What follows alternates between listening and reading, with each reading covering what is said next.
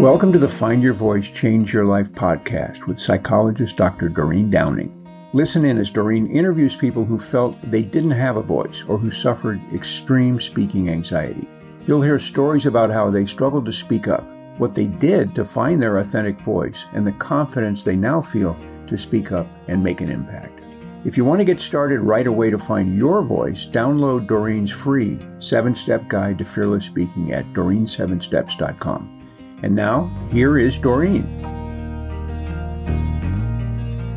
Hi, this is Dr. Doreen Downing, and I'm with the Find Your Voice, Change Your Life podcast. And what I get to do weekly is to interview people who have had somewhere in their life a challenge with speaking up in public, usually. And what we do here is to uncover maybe an episode, or maybe it was a series of episodes where they had to be challenged and they just found like they couldn't find their voice. So in terms of what we're going to do today, I've invited, do I call you Sean Tyler Foley? You can definitely call me Sean Tyler. It would make my mother more than happy, but Tyler amongst friends. And if you were to ask my wife who she was married to, Doreen, she would say Tyler. So Tyler amongst friends, and you and I are that. So Tyler, if it works for you. Yes.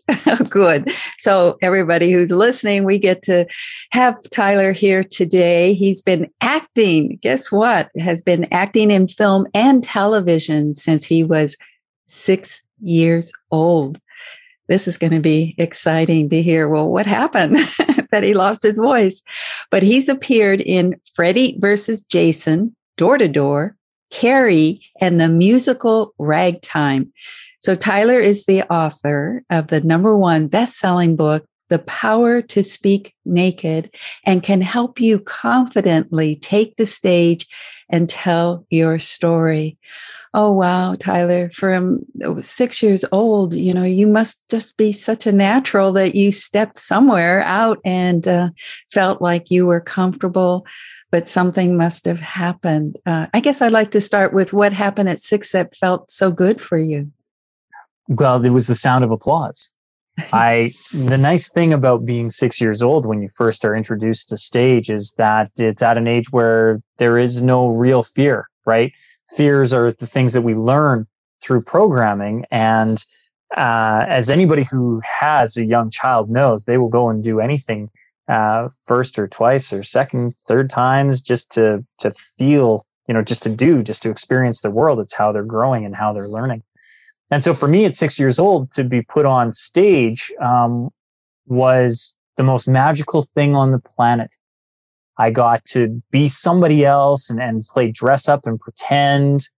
And then the first time I heard an audience laugh and clap at something that I had done was a rush, and it was thrilling, and it is a sound that I have pursued for the rest of my life. It was very formative because it's just the most energetic feeling. I've done so many other things in my life, flying planes and bungee jumping, and I even tried skydiving once, and all of those things are supposed to be these great adrenaline rushes, and none of them have lived up to the joy and the excitement that I feel when I take a stage and I get to hear, particularly at the end, where if you get a nice, good round of a standing ovation, there's nothing else in the world that beats that.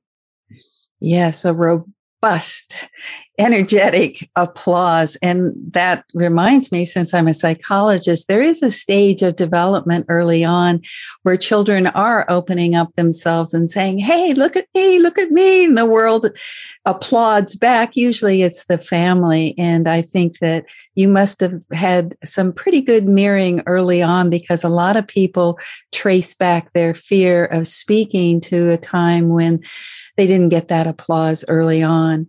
So I'm so happy that you have pointed to that moment and to that particular kind of energy so that people can say, oh, there's a possibility. Maybe they just, because of their fear, they never get that far to experience that applause. Well, and that's exactly it. As you said, it's those formative years. And a lot of times, and working with clients that you do and the clients that I work with, I'm not the trained psychologist that you are. And I know that the commonality with most of the people that I work with, they all usually pinpoint a moment, usually in elementary school, where they were called upon by the teacher and they didn't know the answer and everybody laughed at them. And it was that spotlight, that center of attention and not knowing that has usually been this fear, or as you pointed out, a little bit earlier on, more formative in that 3 to 5 range, where they've been told to be shh, you need to be quiet, seen, not heard, and they've lost the power within their voice, or more specifically, they've given up the power of their voice.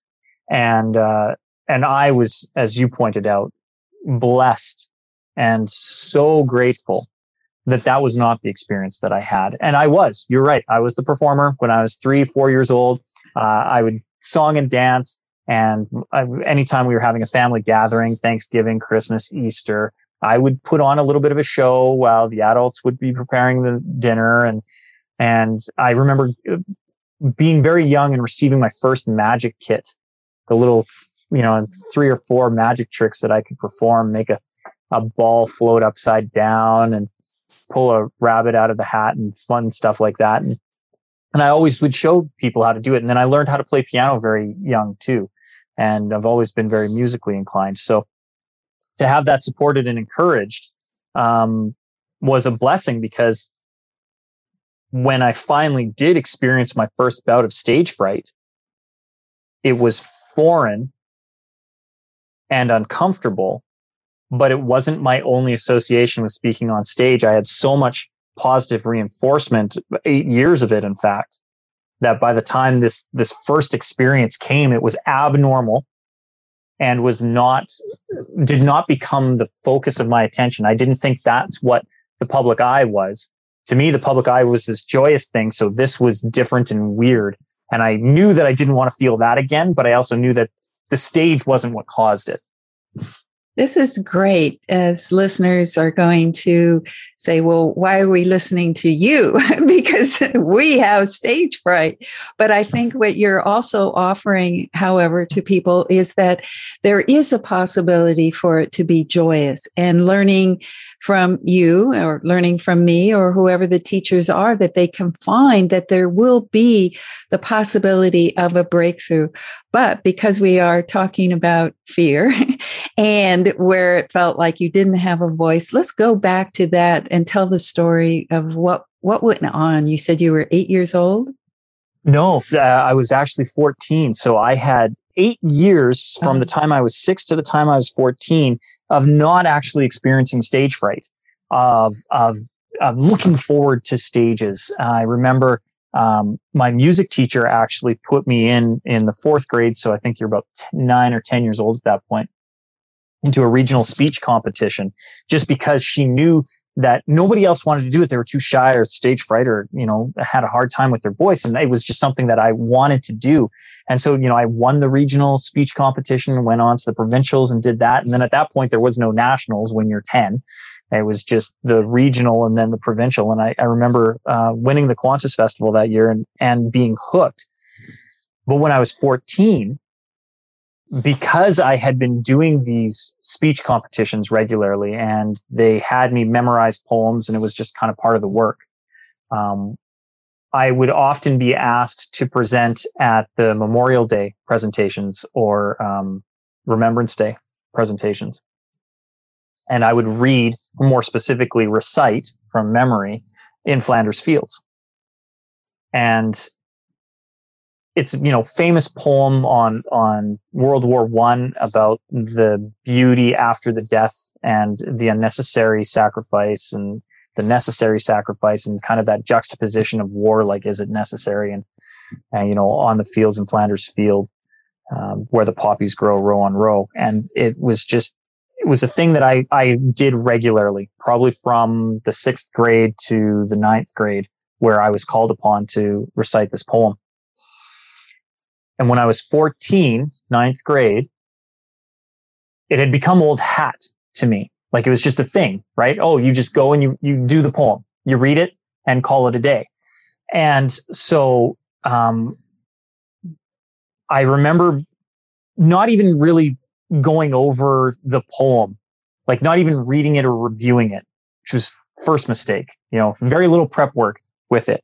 And I remember distinctly for the first time that I'd done it. Usually it was just my peers, right? We'd have an elementary school assembly, and you would have just the students were who I would read this to. And then for this particular assembly, we brought and invited veterans from the care facility that had come. And so there was, a whole series of them that they all had the medals on, and they were in their dress uniform. And I remember this one gentleman that they wheeled in. He was in a wheelchair, and they brought him right to the front, and he was like basically right in my eye line. Everyone else was kind of off to the side, but this gentleman was like square in front of the podium. And he had these steely blue eyes and a massive medals on his chest, and his uniform was tightly pressed. And he had this cane. And I don't know if he used the cane to get in and out of the wheelchair, like from a vehicle or something like that, but he had this walking cane. And I remember as they were announcing me to come up and read the poem, he leaned forward on it, and his eyes just pierced my soul. And in that instant, I remember thinking to myself, this man has seen the war. He's experienced loss. Who am I? I'm 14. I don't know about war. I've never even, at that point, I'd barely held a gun. The most I had done was held a .22 shooting gophers on my farm, right? Like, this man actually pointed a weapon at another human being and potentially took their life. If anything, he's seen life lost around him. I have not. And all of these thoughts are running through my head. And what should have come out was, in Flanders fields, the poppies blow, between the crosses, row on row, that mark our place. And in the sky, the larks still bravely singing fly, scarce heard amid the guns below. And what actually came out was dead silence. Oh. Because I couldn't remember in Flanders fields. I couldn't get the beginning of the poem, and I couldn't get the rhythm, and I couldn't find the bit. And so I remember being like, the poppies, and that's all I could think of was the poppies, and knowing that isn't how it started. And this man is looking at me, and now all of a sudden I'm seeing everyone else who's looking at me, and I don't know the words. And thankfully, my vice principal came to my aid and kind of brushed me aside. He had a copy of the poem. He's like, here, go read it, and I got to look at it, and he did a little other introduction and then brought me back on, and I was able to read it from the page. But it was a beautiful lesson for me because, again, I had been spoiled. 8 years, I'd never experienced anything like that. And now I understood what people were talking about stage fright. Like, everything that they talked about happened. I'd gone flush. And I didn't know how your body could be hot and cold at the same time. My hands were freezing cold. My face and my ears were flushed red hot. My heart was beating 1,000 miles a minute. And yet I had absolutely no saliva in my mouth, but somehow I was still spitting a lot. And none of these things made any sense to me until I was able to look back on it in reflection many, many years later onto what some of those triggers were, why I actually experienced that. And it was an experience that I have dedicated my life to never feeling again. Yes. Oh my, what a description. That steely-eyed veteran in front of you it sounds like that was the trigger. And you comparing yourself and feeling like, it seems like it goes beyond being judged by this man. It's something about the comparison and knowing you were less than him. I'm trying to and what it was, so in reflection, and you're right, like it starts with that judgment piece. As you and I both know, that's usually where that fear of public speaking comes from. It's that fear of judgment. And for me, what it was I definitely felt less than, in that I think my concern was that I hadn't given the poem the gravitas that it deserved.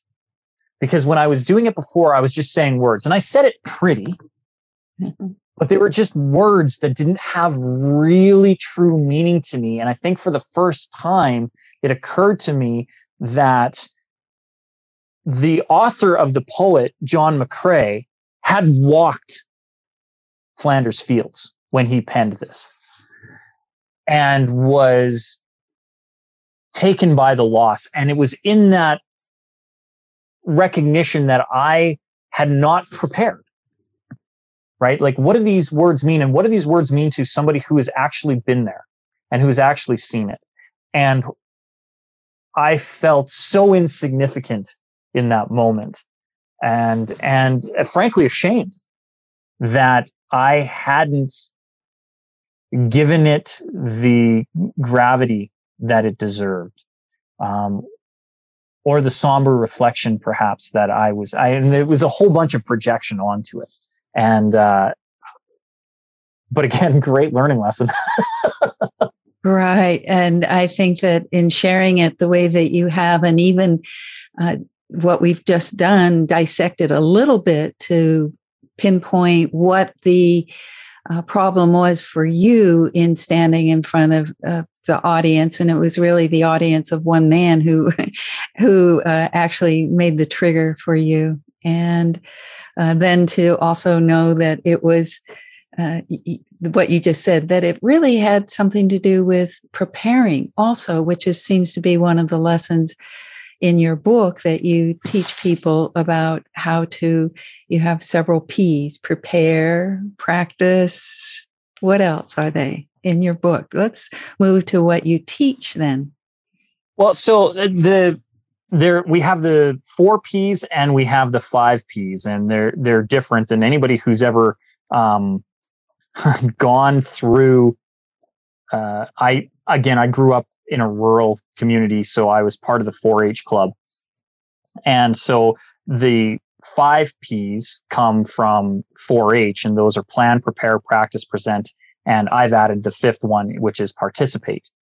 And for me, I think it's that 5th one that is really key, because participating in your talk is important. Like, how do you show up and how do you work with your audience? Because ultimately, in what we're doing right now, people are coming in to listen to Find Your Voice, Change Your Life, probably to do those 2 things.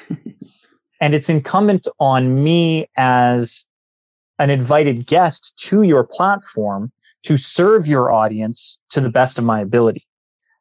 And the drawback to this medium that you and I have is that we can't interact directly with the audience. So I'm relying on you to be a conduit for your audience for me to interact with them.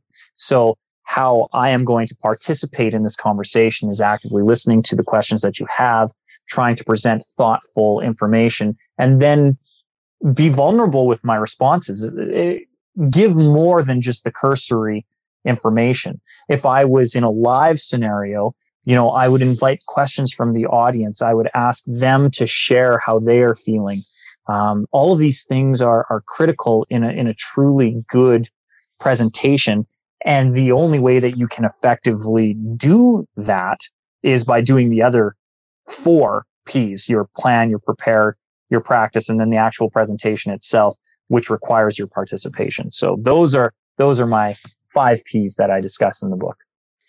Oh, well, I think the one that you highlighted just a second ago, participate, and then specifically how you gave some hints about what that means, is to really be somebody who is engaged and curious and involved, not only before you show up at whatever you've been invited to, which it sounds like you have done. Thank you very much, by the way. But to also, once you're there, to be willing to have a heart-to-heart with whoever it is in front of you, whether it's 100 people, 1,000 people, or just a couple of people at a meeting, or just me with you and I together here, creating a moment for our listeners. And I think already, my goodness, your ability to go into such graphic details about a personal experience, I think that will wake up people to know that, oh, other people have experienced the kinds of things that Tyler talked about, like that sweat and the whole image of cold hands and a flush, a hot red face and cold hands.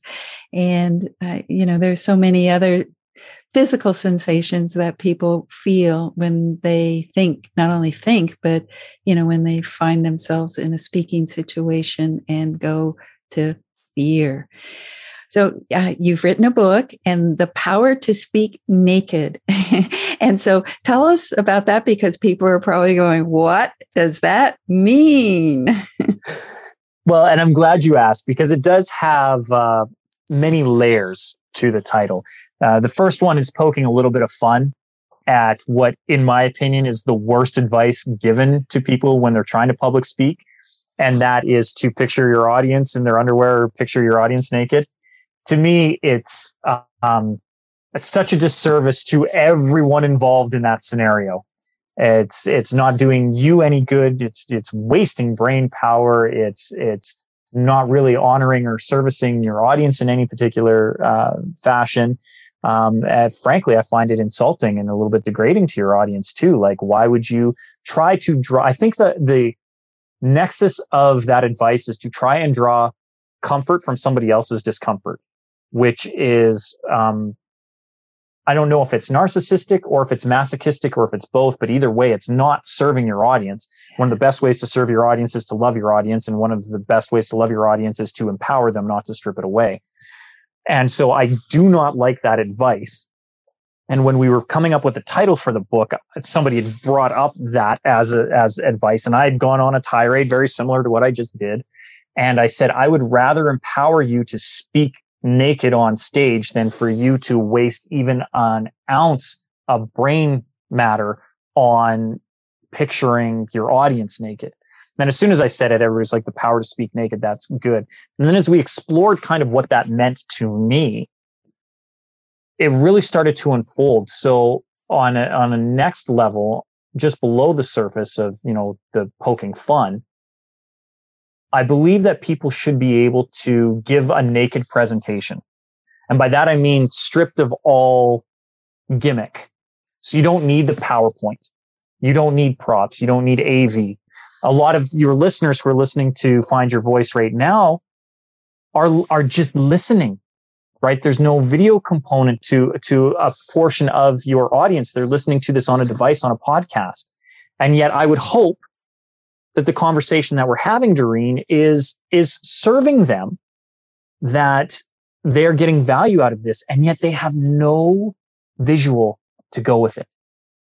And that's the true power of communication, when I can give a talk, I can give a presentation, and I can keep you captivated even without the gimmicks. I don't need a big presentation screen. I don't need props. I don't need all of the fluff. Right? Take it back to primal days when I would stand, not even at a lectern, but just in front of a group and say, this is what I've discovered. This is how I feel. This is something to know. And have a real, true naked presentation. The surface below that is that I strongly feel that the things that we're afraid to say are what our ideal audience needs to hear. And when we covet this information and we keep it close to our chest and we don't express those things, not only are we doing ourselves a disservice, and again, being a trained psychologist, you will know this far better than I do. I know this through intuition. You know it through actual training.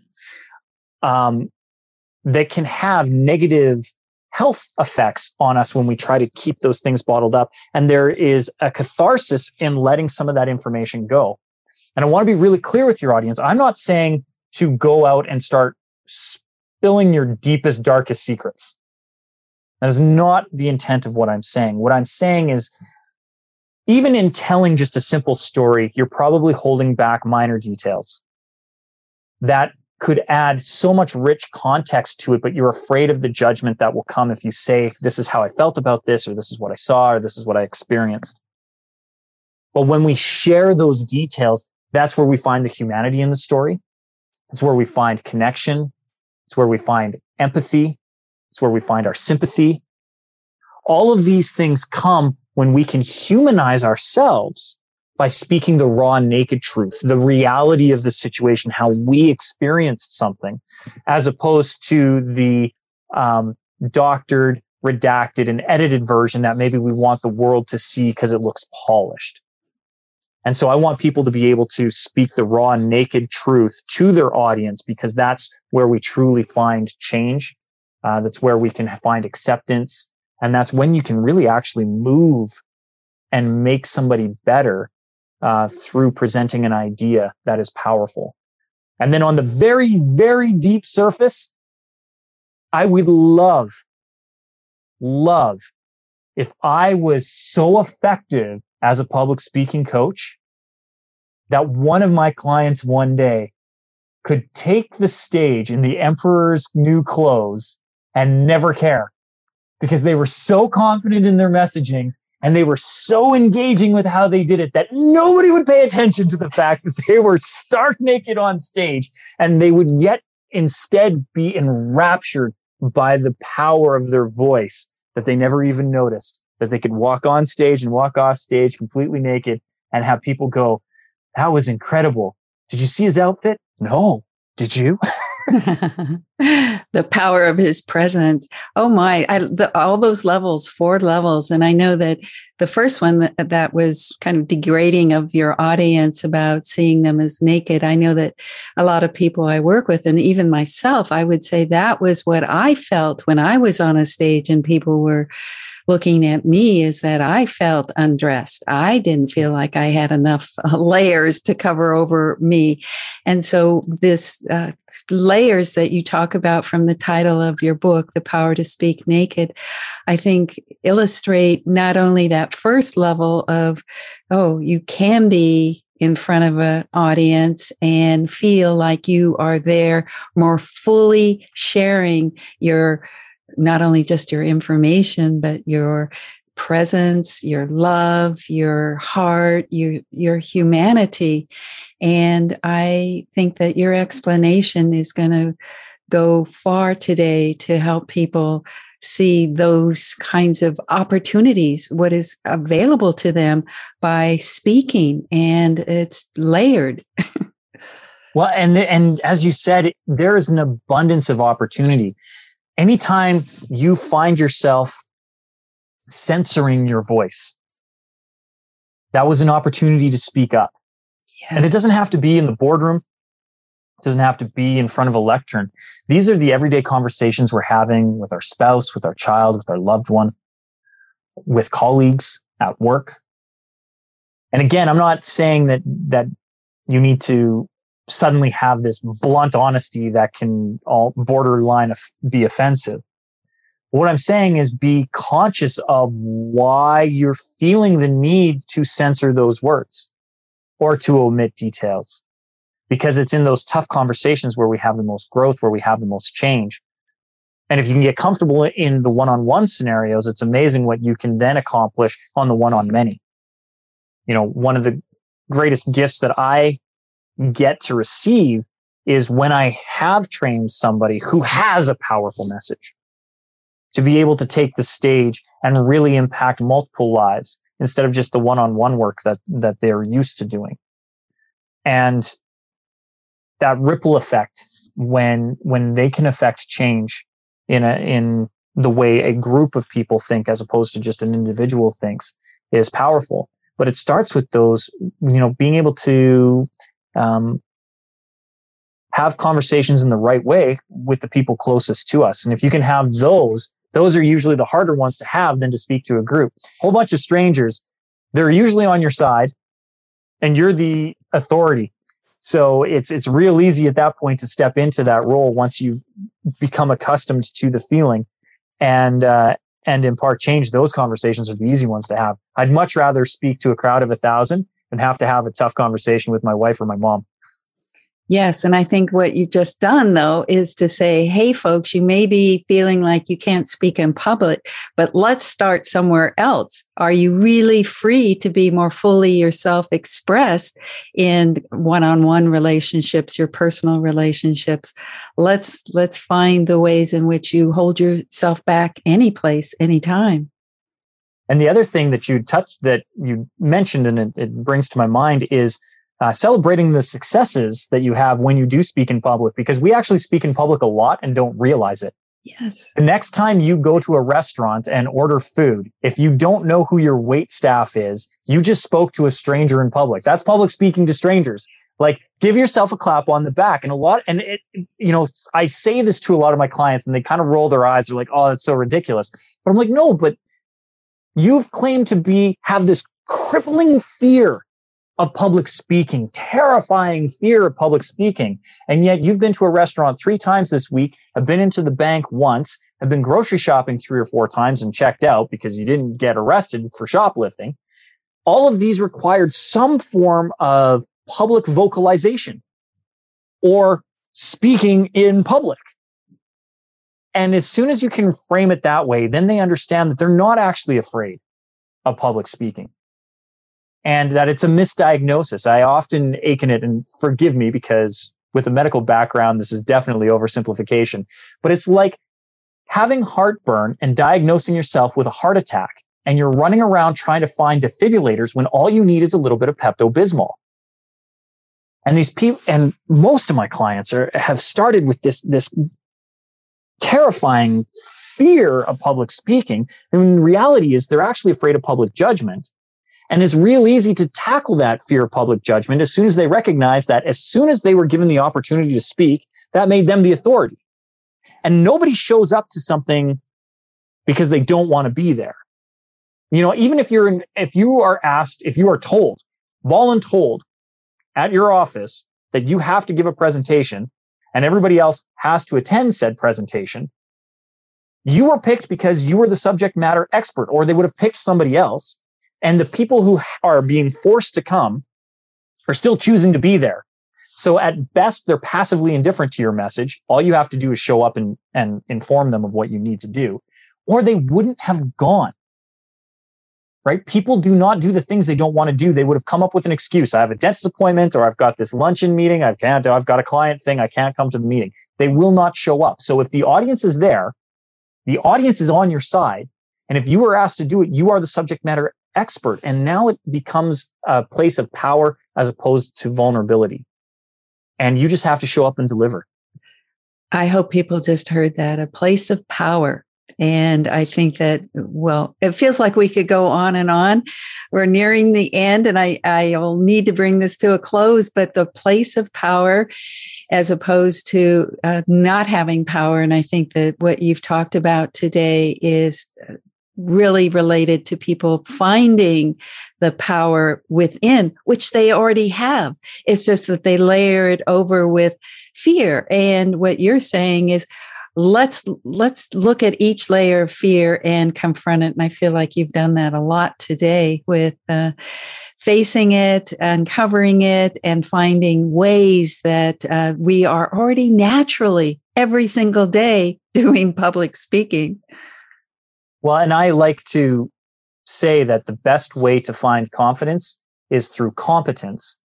And competence actually has a legal definition: adequately qualified, suitably trained with sufficient experience to perform the task with minimal or no supervision. And if we take that into consideration, what we need is that experience. Mm-hmm. And so many people try to minimize or reduce the experience that they actually have public speaking instead of acknowledging the wins that they've already accomplished. And when you look at it from that lens and perspective, you have tons of public speaking experience. So now it's just a matter of honing that craft and feeling more comfortable in doing it. You listen, everybody, you have tons of experience with public speaking. And that's Tyler Foley today talking to us about his journey, having started as somebody who really loved it and thrived on applause, kind of had a moment where it became evident to him that he could get afraid and then learned a lot about that fear and now teaches people. And could you tell us how people can get a hold of you, how they can find you, Tyler? Well, Doreen, before I tell them that, I would ask that if they're getting value out of listening to Find Your Voice and Change Your Life, if they're coming back regularly, the best thing that they could do so that you can get guests like me so that I can plug my website and how to reach me is to give you a 5-star review. So if they could do me a favor right now, just hit pause on whatever device they're on and maybe give a mention about a favorite episode that they had or a favorite takeaway that you've given, something that you've specifically done to help them get over their fear of public speaking. So if they could give a little nugget or something, write a review, like a good, proper one, instead of just giving 5 stars and walking away. Be a little bit specific about how this show has served you. And then if you can leave that 5-star review for Find Your Voice and Change Your Life, then you can unpause and go to SeanTylerFoley.com, SeanTylerFoley.com, and you will find everything there. We've just recently launched a free Facebook group where I'm coming on once a week for 20 minutes and just giving you everything that we would charge in our seminars, everything that we would charge for in my private coaching. In the book, we are taking everything that I've put together over the last 35 years of public speaking and giving it to you for free in the Facebook group. So you can get it there. You can also download a copy of The Method, which is an 11-page PDF, 5 insider secrets that I've put together over the last 35 years of public speaking. And you can find my speaking calendar. You can find episodes of podcasts I've been on, including Find Your Voice, Change Your Life. Everything is on SeanTylerFoley.com, and Sean is spelled the proper Irish way, SeanTylerFoley.com. And again, thank you so much, Dr. Doreen, for having me on this show. It was my absolute joy and pleasure to be of service to you and your audience today. Well, that's exactly what I feel that you've done, is you've actually represented exactly what you're telling people, to participate fully. And then by having them pause and like the show and do whatever they can to promote it, it feels like you are a living example of what do they say? Walk your talk, is that, or talk your walk? Walk you're the doing talk. it. Yeah, no, absolutely. And I feel it's incumbent on somebody with a spotlight the way that you and I have to do the things that we preach. If you don't, then who's going to follow you? And I know that the only way that I can have an impact is to get people to see that their voice matters. And that's why I was so grateful to be on your show, because it is the message that you have, that you can change your life if you can find your voice. And not only find your voice, but know that when you speak, that you'll be heard. I mean, it's the dedication that I have in my book. You know, most of what I do is driven by my love of my daughter. And so my dedication in the book says, may you always have the courage to speak up for what you believe in and the confidence that your voice will be heard. And to have the opportunity to come on your show with a very similar message was a joyous moment for me. So thank you for the opportunity and the platform. You're welcome. Those 2 words I'll take: courage and confidence. Thank you, Tyler. Thank you for being with us today for this episode of Find Your Voice, Change Your Life. Each person during interviews shares what has helped them find their voice. You can learn from these guests and find your voice so you can be confident to speak up and speak out. And remember to download Doreen's free 7-step guide to fearless speaking at Doreen7steps.com. We hope you enjoyed the show and will return next time. Until then, goodbye for now.